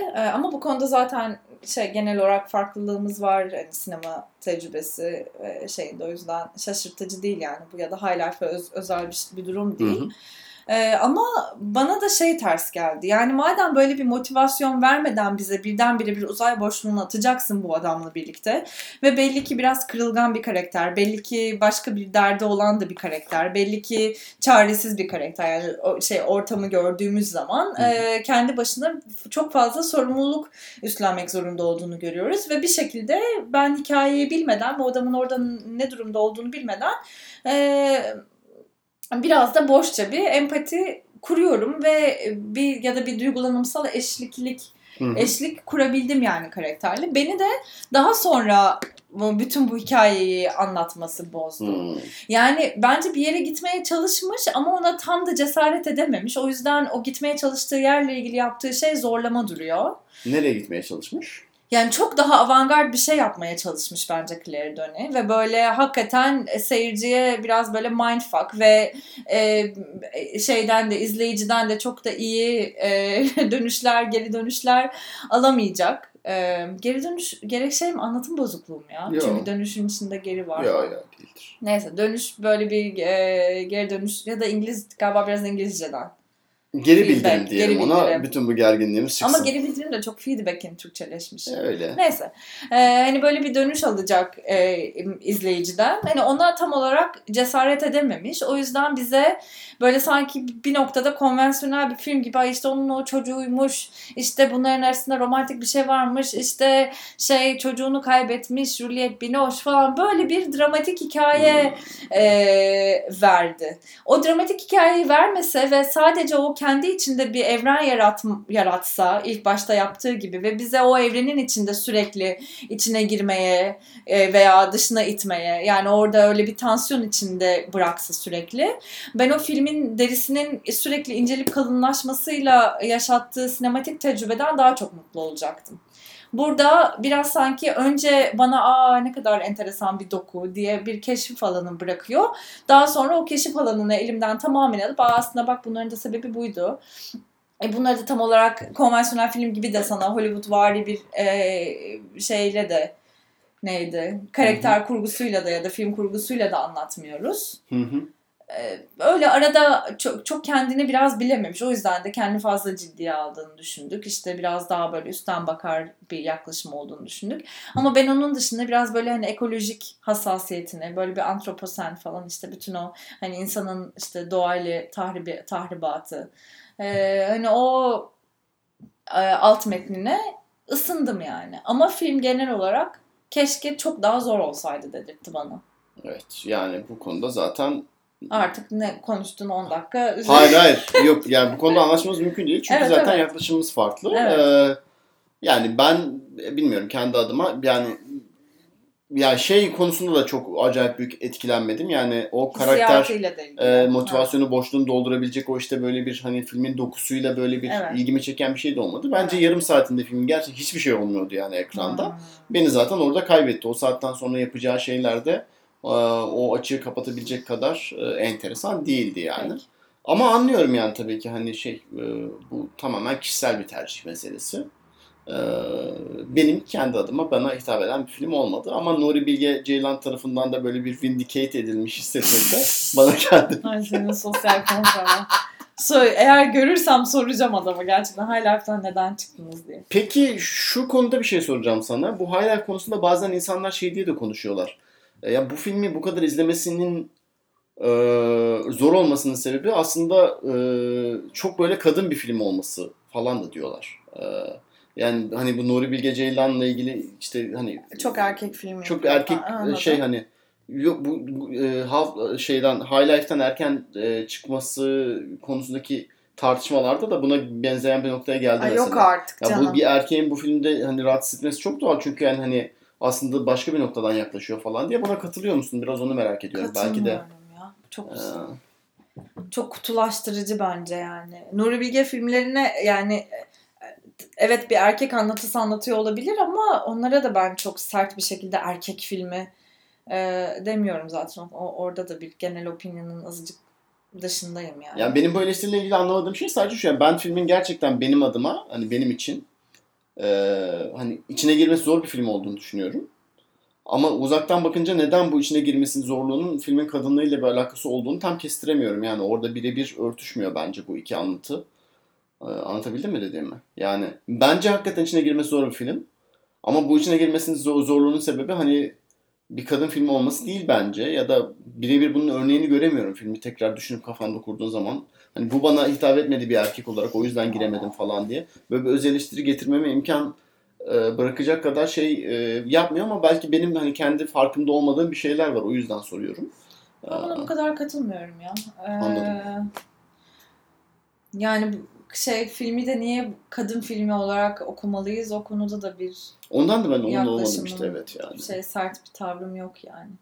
Ya buna verilebilecek en kısa cevap şeyse yani işte Juliette Binoche'un şey yaptığını görmek istemiyorsa o biraz ucuz bir cevap yani. Hayır. Yok. O aklıma biraz geldi, hemen kovuşturdum bu düşünceyi. Evet yani hayır, ama işte hani acaba bu ortalama yani. Bu eleştiriye getiren evet, insanların kafasında böyle bir fikir mi var falan diye şey yapıyorum. Öyleyse zaten hiç katılmadım. Yani ben de katılmadım. Yoksa zaten Juliette Binoche'u izlemek benim için bir keyif yani. Ama yani o zaten gender neutral bir keyif yani. O kadın için de keyif, erkek için de keyif. Yani Robert Pattinson'ın bu muhteşem... şeyde de Cosmopolis, onu mu söyleyecektin? Onu diyecektim. Söyle. Sen söyle. Lütfen. Pardon. Söyle. Bu muhteşem kariyerindeki bu geri dönüşün yani başka filmlere girmesinin en büyük avantajı da iki ayrı filmde Juliette Binoche'la sevişme ayrıcalığına sahip. Evet ya, gerçekten. Nasıl bir bağdır. Ama İngilizceli bir Juliette Binoche de bir Fransızcalı bir Juliette Binoche'dan bir tık alt kategoride maalesef. Öyle mi diyorsun? Ya. Beni çok uzaklaştırıyor. Juliette Binoche İngilizce konuşunca bir şey yapamıyorum. Bilmiyorum, bence o kadar kötü değil ya. Karakter. Öyle aksanlı falan da konuşmuyor yani. Bayağı artık düz İngilizce konuşuyor bence. Allah. Bir daha bir izleyelim bence. O gerçekten ben mi Bu konuda aşağılamam yani. Sonuçta hepimiz aksanlı İngilizce konuşuyoruz da. Tabii canım. Ama Juliette Binoche'un o kadar o Fransızcası akıyor ki o haldeki karakterlerin. İngilizce'de biraz böyle hay Allah şimdi söylediğini unutacak falan gibi bir endişe yaşıyorum. Allah enteresan. Mesela bence atıyorum Marion Cotillard'ı İngilizce konuşurken görünce ben onun Fransızca aksanını hafiften hissediyorum. Diye konuşuyor çünkü artık biraz teatral bir şekilde İngilizce konuşuyor. Juliette Binoche'un onu bayağı kaybettiğini düşünüyorum ama bilmiyorum, belki benim şeyimdir yani. Neyse. Yani böyle çok Fransız İngilizce aksanıyla konuşmuyor da yine de biraz zorlayıcı bir aksanı var. Neyse. Başka bir şey söyleyecektim. Unuttum. Bu kadar bunu acele toparlatmaya çalıştım. Sonra da unuttum. Yok yani acele değil. Evet. Neyse. Başka eklemek istediğim bir şey var mı hala? Yani ben sanki vardı. Çok pozitif tepkiler aldı. Hem yurt dışında hem İstanbul Film Festivali'nde gösterildiği zaman. Yani ben kendi adıma çok heyecanlanamadım. O kadar pozitif tepki almadı bu arada ya. Yani. Ya aldı yani ama negatif tepki de çok aldı. Biraz bu da bence mixed reviews bir film. Yani şimdi işte bu Nuri Bilge Ceylan'ın olayın tartışıldığı Kutsal Motor programını açtığın zaman... Siz ne yapıyorsunuz? Ama Zeynep Hocam... Sırf Zeynep değil, başkaları da şeyden bahsediyorlar yani. Ya bu hani sinemada anlatımda bir devrim falan. Evet, Melikşah falan da. Hatta biraz bu filme gitmemizin sebebi galiba Melikşah ya. Hı-hı. O böyle listesinde 1-2'ye bir şeylere koymuştu. Evet. Ben seni öyle ikna ettim yani. Tuzağıma evet, ben de dedim ki Melikşah yani bunu gizliden gizliye böyle olacağını hissetsek de yani ben hani o kadar büyük bir devrim gördüğümü düşünmüyorum yani hani ya bir deneme falan. Evet. O kadar çığır açan bir deneme de değil yani, buna yakın denemeler daha önce yapılmış yani sinemada. Ya ben de böyle hissiyatı kaldı filmin. Hani eğer bu devrimsel bir başarıysa onu bilemem ama onun dışında hani oturalım High Life üzerine böyle bir saat konuşalım diyemem yani mesela. Evet. O konuda biraz beni uzaklaştırdı kendisinden. Peki Robert Pattinson'ın performansı hakkında ne düşünüyorsun High Life'tan? Değerlendirmek için zor bir film bence. Oradaki hiç kimsenin yani çok filme özgü bir oyunculuk ve filme özgü bir varlık belirtiyorlar orada. Hı hı. Ama Robert Pattinson'dan özellikle rahatsız olduğum ya da özellikle donuk bulduğum, özellikle uzaklaştırıcı bulduğum bir sekans hatırlamıyorum. Hı hı. Dolayısıyla bence filmin kendi kriptik örüntüsünün içinde yapabileceğini yapmış diye düşünüyorum. Katılıyorum. Ama bir Good Time kadar da hani değil ama çok yanlış. İşte o kadar aynı şekilde o kadar manevra bırakan bir senaryo değil yani o da zaten. High Life'da da yani o senaryonun oyunculardan ne yapmak istediği o kadar belli ki yani zaten dışına kendini çıkamazsın. Claire Denis biraz orada bence de kontrollü davranmış yani her bir karakter temsilinde. Doğru söylüyorsun. Yani ama bu mesela şu 3 film yani başka filmleri de var Robert Pattinson'un yani nispeten indie'ye kayan ama sanırım en popüler üçü bunlar yani o indie'ler arasında ya da en çok fark yaratan falan. Tekrar aynı noktaya geleceğiz. Hem çok büyük bir başarı yani o kariyeri oradan oraya getirebilmek hem de bu Batman meselesi için bizi heyecanlandıracak. Evet, beni heyecanlandırıyor ama umarım böyle çok tek düze bir Batman senaryosu yapmazlar ve Robert Pattinson'da sadece bu duygusal donukluğu yüzünden seçmemişlerdir. Biraz daha alan bırakırlar çocuğa diye umuyorum. Umuyorum. Benim umudum da çenesini gösterecek bir Batman kostümü yapsınlar. Gerisini şey yapmıyorum artık ya. O muhteşem. O böyle kulağın altından inen o muhteşem kıvrımı böyle yani yalamak istiyorum gerçekten. Allah Allah. Neyse bunu bilahare konuşuruz. Adam bir gay icon boşuna olmadı yani gerçekten olmadı, burada. Hakikaten. Yok onu görebiliyorum. Hadi gel bakalım o zaman artık podcast'imizin ucuz ve popülist section'ına gelelim mi? Hadi gel bakalım. Batman'e Türkçe casting. Yes. Çünkü kendi adınıza böyle şey yaparken. gibi de şey yaptın, chapter açtın burada ya. Evet, benim kafamdaki ideal Batman yıllar önce. İngilizce şeyden başladım. Robert Pattinson'u duyunca yani aklıma şey geldi yani bundan daha iyi bir isim çıkarabilir miydim falan diye. Çok net bir cevabım yok yani. Gerçekten aklıma gelen en iyi isimlerden bir tanesi Robert Pattinson. Oscar Isaac konuşuluyordu birkaç sene önce. O biraz kısa boylu kalıyor. Olmaz. Tıknaz. Michael Fassbender 6-7 sene önce akardı ya. Akardı gerçekten. 6-7 sene önce de höst. Yani. Şimdi de akar canım. Hayır, şimdi yani. Akar da. Lütfen. Her türlü akar canım. Yani Fassbender'den de güzel Batman olurdu diye çok düşünüyorum. Çok iyi olurdu. 6-7 sene önce dememin sebebi... Reddetmiştir. Arada X-Men filmlerine girdi. Artık kendisini başka bir süper kahraman olarak gördüğümüz için bu saatten sonra göremeyeceğimizi düşünüyorum Batman olarak ama yine yapmak istese çok iyi yapar. Dün bir ara şey diye konuştuk. John Hamm aslında. Ben ona da çok varım. Nispeten tam yaşlı bir Batman. Tam böyle vücut olarak şey olarak da yani hani proporsiyonlar. Vücut mu karşı? Eyvallah karşı. Proporsiyonlar olarak da bence tabii, bayağı yerinde. Proporsiyon karşı tabii. Yerinde yani bir casting. Allah Allah. Fassbender, John Hamm. Şimdi artık hakikaten reddedilemeyecek bir şeye geldi. Casting ajansı mı başka bir şey mi burada cast ediyoruz belli değil. Ya neyse ikisi de iyiler ya. Fassbender yani Fassbender biraz daha böyle witty. Evet. Böyle kurnaz, hafif yaramaz, hafif çapkın biraz o haliyle. John Hamm de biraz çok klasikliğiyle biraz Christian Bale'a falan daha yakın bir casting olur bence ama ikisini de destekliyorum. Dediğim gibi John Hamm'in güzel tarafı işte o salon erkekliğinin arkasındaki gizli karanlığı da var yani. Evet, zaten var. Mad Men ya bunun üzerine 8 sezonluk dizi yaptılar yani. Evet.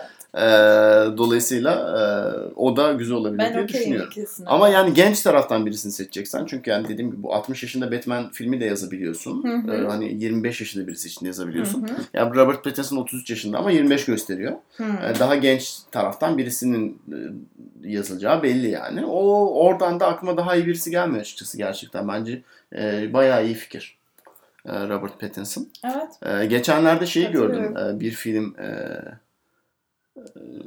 Oscar Isaac ile Annette Bening böyle şu aralar bir film çekiyorlar. Filmin setinden böyle bunların bir şeyi var. Böyle yan yana duruyorlar. Annette Bening sigara yakıyor falan filan. Gözlükleri de var. Aşırı cool.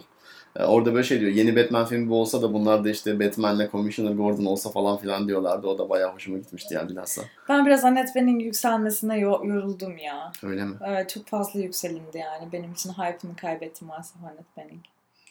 O yüzden bu kadar heyecanlıyım. Emma Thompson'la yükseliyor musun? Yok onlar o ikisi de benim için zaten aynılar. O aralarında fark gözetmekte zorlanıyorum. İşte Gillian Anderson. Onların üçü de gelmiyor bana ya. Evet. Bitti. O hype'ım bitti. Ki onların arasında Annette Bening'e hep yükselmişimdir. Yok ben Emma Thompson'la de çok yükseliyorum. Gillian Anderson'da çok yükseliyorum. Mi karşı? Ama Gillian Anderson zaten Sex Education'da bir izle de yükselme yani. O pardon ya bunların diğer üçüncüsünü söylüyorsun zannettim. Mavi takımlı kadın. Değil mi? Evet. Sex Education annesi. Evet. Ona yükseliyorum. O yeni çünkü. O yeni taste. Ne yenisi canım? X-Files'da oynuyordu kadın yıllardır. Ama şu an güncelde yeniden hype kazanmasının sebebi birincisi kıyafetleri yani. Sex Education'da müthiş bir stylingi var. Sürekli onun lookbook'unu giymek istiyorum yani. Müthiş bir seçim. Senin kafanda kim vardı acaba? Göstereceğim. Şu an getiremem sana da. Göstereceğim sonra. Sonradan artık ekleriz. Bunu Instagram account'umuzda paylaşırız. Bu yüzden mi ya? Ama saatlerdir. Ama pardon da şimdi şeylerin yanına da Annette Bening'i falan koyarız yani. Niye Emma Thompson koyulmaz mı? Emma Thompson da koyulur. Sonuncusu olmaz ama. O fazla objeleştirilmiş diyorsun ya. Okey tamam. Evet. Biraz peak'i geçmiş milflerle ilgilendiğimiz için. Ya ideal milfim biliyorsun peak'i geçmez yani. Şimdi burada podcast'ı ya çirkinlik oldu. Tamam peki Türkçe değil tabii. Oradan şuna geldik. Onu diyordum. Sözünü kestim. Yok gel. İşte yabancı daha iyi birisini bulamıyoruz. Türk bir şeyinden anladım. Batman cast zaten ultimate seçkiyi yapmışlar Robert Pattinson'la. Bundan iyi alternatif anca yerli malı yurdun malı olur diyorsun. Bir de ben bu aktiviteden gerçekten keyif alıyorum. Yani bu o ne diyor aktivitesinden gerçekten tuhaf şekilde keyif alıyorum. O yüzden bunu sana sormak istiyorum. Hayır bana sen önce adaylarını söyler misin? Hayır sen de söyleyeceksin ben de söyleyeceğim. Öyle mi? Tamam başlıyorum. Batman evrenine casting yapıyoruz. Sırf Batman değil başka karakterler de geliriz ama tabii ki ilk olarak Bruce Wayne / Batman rolünde Türkiye'den bir aktör seçtim. Kimi oynatırsın? Ama kopya çekeceğim çünkü senin seçtiğin örnekten daha ultimate bir castingim yok benim. Niye ona katılmıyordun dün? Söyle bakayım hangisi söyleyeceksin? Barış Arduç'u söyleyeceğim. Evet ben Barış Arduç'u söyleyeceğim. Sen başka birisini diyordun. Dün diyordun ki Barış Arduç olmaz diyordun ya. Beni ikna ettin demek ki bir gün içerisinde. Abi Barış Arduç... Başka birini düşündüm hakikaten ben ama. Ben biraz Kıvanç Tatlıtuğ'a falan da varım ya. Yani onu biraz fazla sarı. Biraz kuzey ve güney. Aman ne olacak? Biraz fazla sarı Kıvanç Tatlıtuğ. Bu benim için bir engel değil. Kıvanç Tatlıtuğ'un o yani hem aksiyonu yapar, vücudunu yapar, gül gibi çenesi var. Yine Rabbim özene bezene çizmiş çenesi var. Hafif böyle gizemli, karanlık ama bir yandan womanizer olacak böyle şeyi de var. Ya eğer dünya üzerinde birisi gizemli, karanlık ama bir taraftan da womanizer diyorsak Barış Arduç'tan başka birisini nasıl düşünebiliriz? Ben de bundan emin olamıyorum yani. Yani biraz kasınçlı oynar ya. Çok kasınçlı oynar. Abi biraz kassın ne olacak Allah'ını seversen. Gerçi Kıvanç'ta da iyi çene var ya. Var. Ama bir şey değil mesela bu çene. Robert Pattinson değil yani. Yok karşılaştırılacak şeyler değil ama farklı skalalar. Doğru söylüyorsun. Farklı siklet yani bunlar. Doğru söylüyorsun. Neyse peki senin alternatifin neydi? Başka kimleri konuştuk? Şeyi de olabilir diye düşündük yani. Az önce gördüğüm bir yerden kopya çekeceğim de. Kaan Urgancıoğlu. Bak o da karanlık zengin adam rolünü çok oynar yani. Oynamaz mı? Minnoş. Benim için o liselide kaldı. Başka? Kampüsistan. Ne var abi? O liseli rolünde kaldı yani. Sen Engin Altan Düz Yatan'ı Robin'e mi? Kime diyordun Engin Altan Düz Yatan'ı? Evet Robin'e diyordum. Bence o okey bir kere. Ya ben Batman'de şeydeyim yani hala. Barış Arduç'tayım. Tamam. Robin rolünde de sen Engin Altan Düz Yatan diyorsan ben sana muhteşem bir isimle geleceğim burada. Aras Bulut İynemli. Okey. Please. Evet okey. Harika yani. Abartılı oyunculuğu olsun. birkaç sene önceki Abartılı. Aras liseli. Ya da böyle artık büyümeye başlamış çocuk ünlülerden. Küçük Osman. Gerçi yeteri kadar büyümedi Küçük Osman. Küçük Osman daha küçük hala. O hala küçük gerçekten evet. Aras Bulut'tan başka birisi aklıma gelmiyor bence. Harika bir casting. Ergen.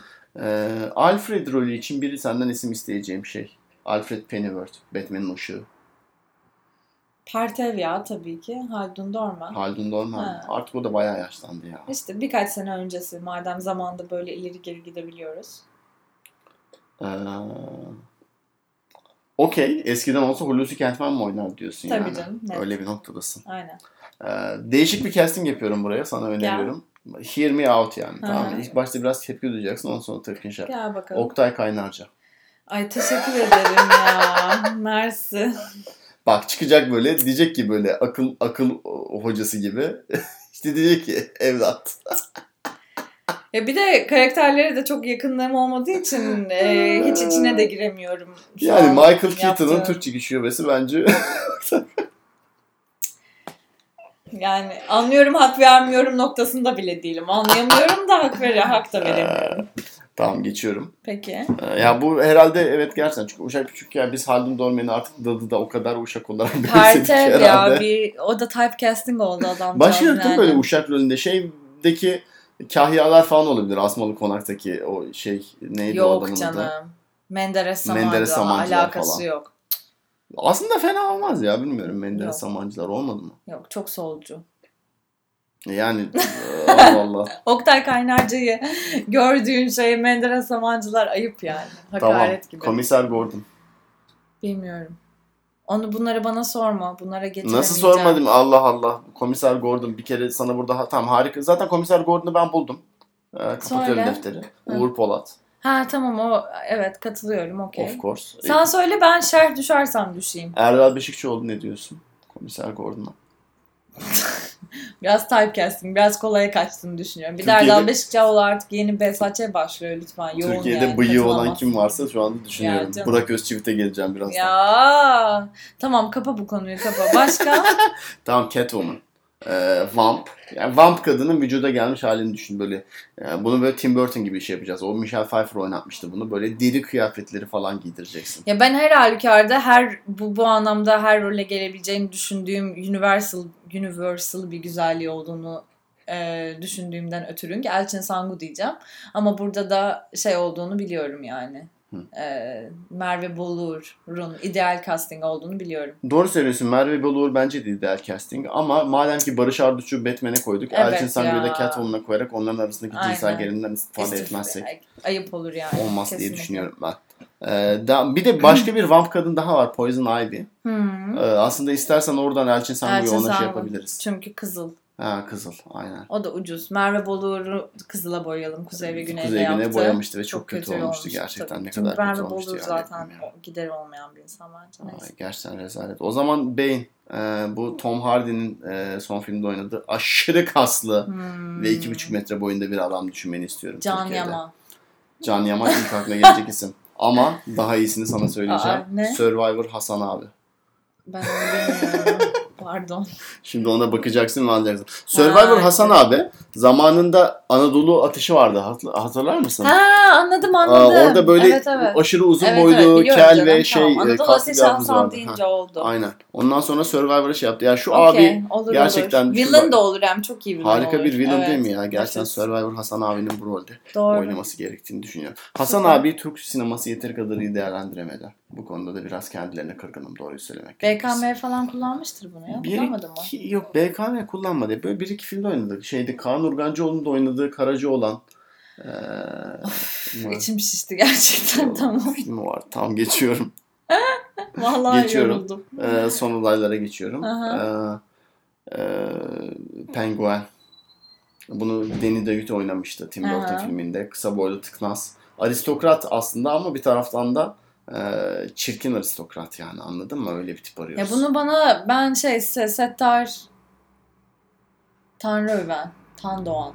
Tanrıöven doğru söylüyorsun. Nedim Saban da olabilir. Nedim Saban. Yok ben Settar'ı bence Nedim Saban çok sevimli oynar ya. Nedim şirin, Saban'ı istiyorum. Biraz fazla şirin olur yani o. Hoş ben Settar'dan yana kullanıyorum ama bundan başka birini gördük ve okey dedik buna. Fıs Fıs İsmail'i gördük. Çok iyi fikir. İyi fikir ya. Gerçekten çok iyi fikir. Fıs Fıs İsmail. Katılıyorum. Bir taraftan Alfred rolünde madem Oktay Kaynarca'yı oynattık neden Tamer Karadağ'ını oynatmıyoruz diye de bir taraftan düşündüm şu anda. Ama Tamer Karadağ Batman'den başka bir şey oynamaz o adam yani. Başrol Toksik maskulinitesiyle beraber tabii canım. Evet doğru söylüyorsun. Two-Face, Harvey Dent.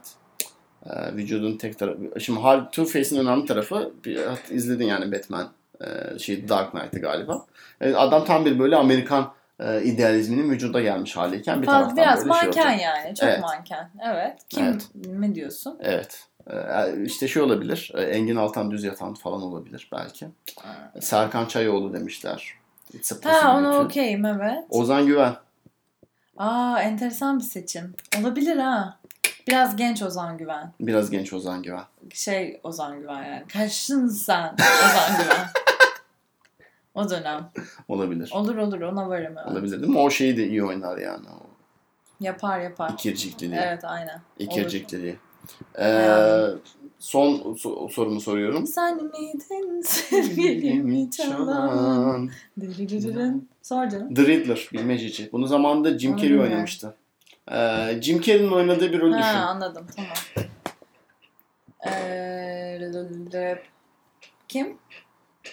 Şimdi bir kere öncelikle Türkiye'nin Jim Carrey'si olan Hayrettin YouTube'da. Alp Kırşan da olabilir. Alp Kırşan. Evet. Jim Carrey'si olan Alp Kırşan ya da Hayrettin. O beni daha tanıdık buldum onu. Ciddi casting yapmak gerekirse bu konuda biraz daha Okan Çabalar'ı önererek aradan çekileceğim. Okan Çabalar'da BKM'nin yok o değil. BKM'nin oyuncularından. O çok kilo vermiş Okan. Okan zamanında Gülse Birsel dizilerinde falan oynuyor. Bir daha söyle adını. Okan Çabalar. Çok fazla zayıf. Okay. Evet. Bu Jim Carrey zaten bu taklit falan da yapıyor canım. Jim Carrey taklidi. Okay. Bence oradan çıkarmış çocuk. Beğendim. Harika bir casting yaptık. Dolayısıyla bu işi de böylece aradan çıkarmış olduk artık. Yönetmen olarak da artık kimi düşünüyorsun? Zeki Demir. Hayır, tabii ki Onur Ünlü ya. Onur Ünlü. Evet. Şu filmi Onur Ünlü çekmez mi yani gerçekten? Batman Alfred'le böyle balkonda oturup çay içmez mi yani? Hakkında konuşmazlar mı? Ya da Tolga Karaçelik. Ali Atay.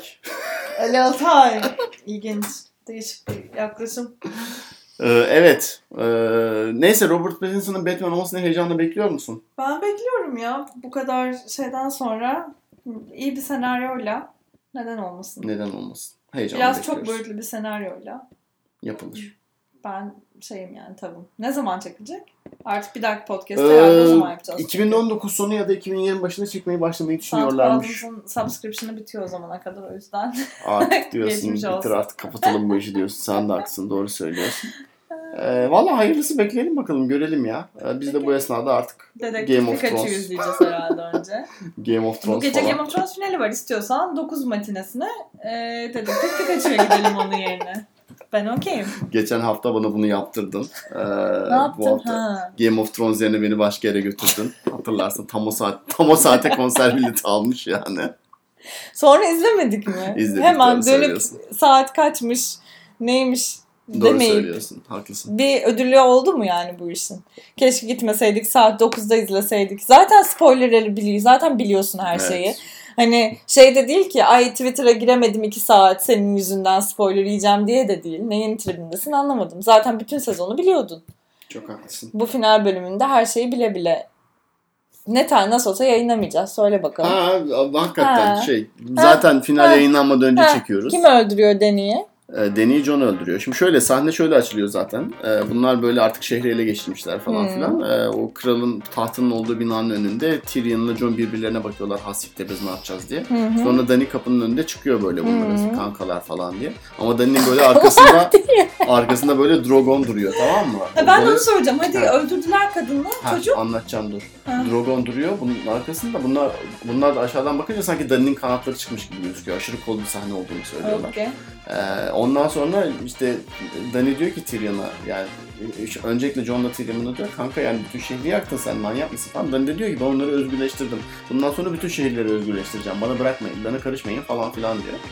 Sonra da Tyrion'a diyor ki sen de zaten bana satış koydun, seni diyor attırıyorum zindana, öldürteceğim seni falan diyor. Tyrion da o esnada Jon'a diyor ki yani kanka ya. Ben bu 1,5 saati böyle anlatmayacağız diyor bu arada. Yok, tamam. Yoksa keseceğim. Sonra Jon gidip Dany'yi öldürüyor. Ona aslında yanındaymış gibi yapıp. Dany öldükten sonra Drogon geliyor. Önce tahtı yakıyor, eritiyor. Öyle mi? Sonra da Dany'yi alıp uçup gidiyor. Ölüsünü. Ay çok üzücü. Sonradan işte John ve Tyrion'un mahkemesi. Tyrion diyor ki ulan zaten sizin kralınız yok. Nasıl mahkeme yapıyorsunuz? Önce bir kral seçin diyorlar. Ve kral da bir şekilde Bran oluyor yani. Bunlar nasıl olacak bilmiyorum ama bunun olacağına inanıyorum. Çünkü bu saate kadar güvenilir bilgi veren kaynaklar kralın Bran olacağını söylüyorlar. Aşırı kötü bir senaryo yani gerçekten. Bu son 3 bölümde müthiş bir sıçış izledim. Şimdi artık bunun eleştirisini de başka zaman yaparız. Ya da başkaları yapsın. Başkaları yapsın. Temsilcileri yapsın. Tabii canım. Biz mi yani? Peki o zaman bir sonraki bölümümüz umarım Dedektif Pikachu ve Game of Thrones karşılaştırmasıyla. Muhteşem. Haftaya görüşmek üzere. Görüşmek üzere. Kendinize iyi bakın. Kendinize iyi bakın. Hoşçakalın. Bye bye. Okay, bye. Bye. Bye.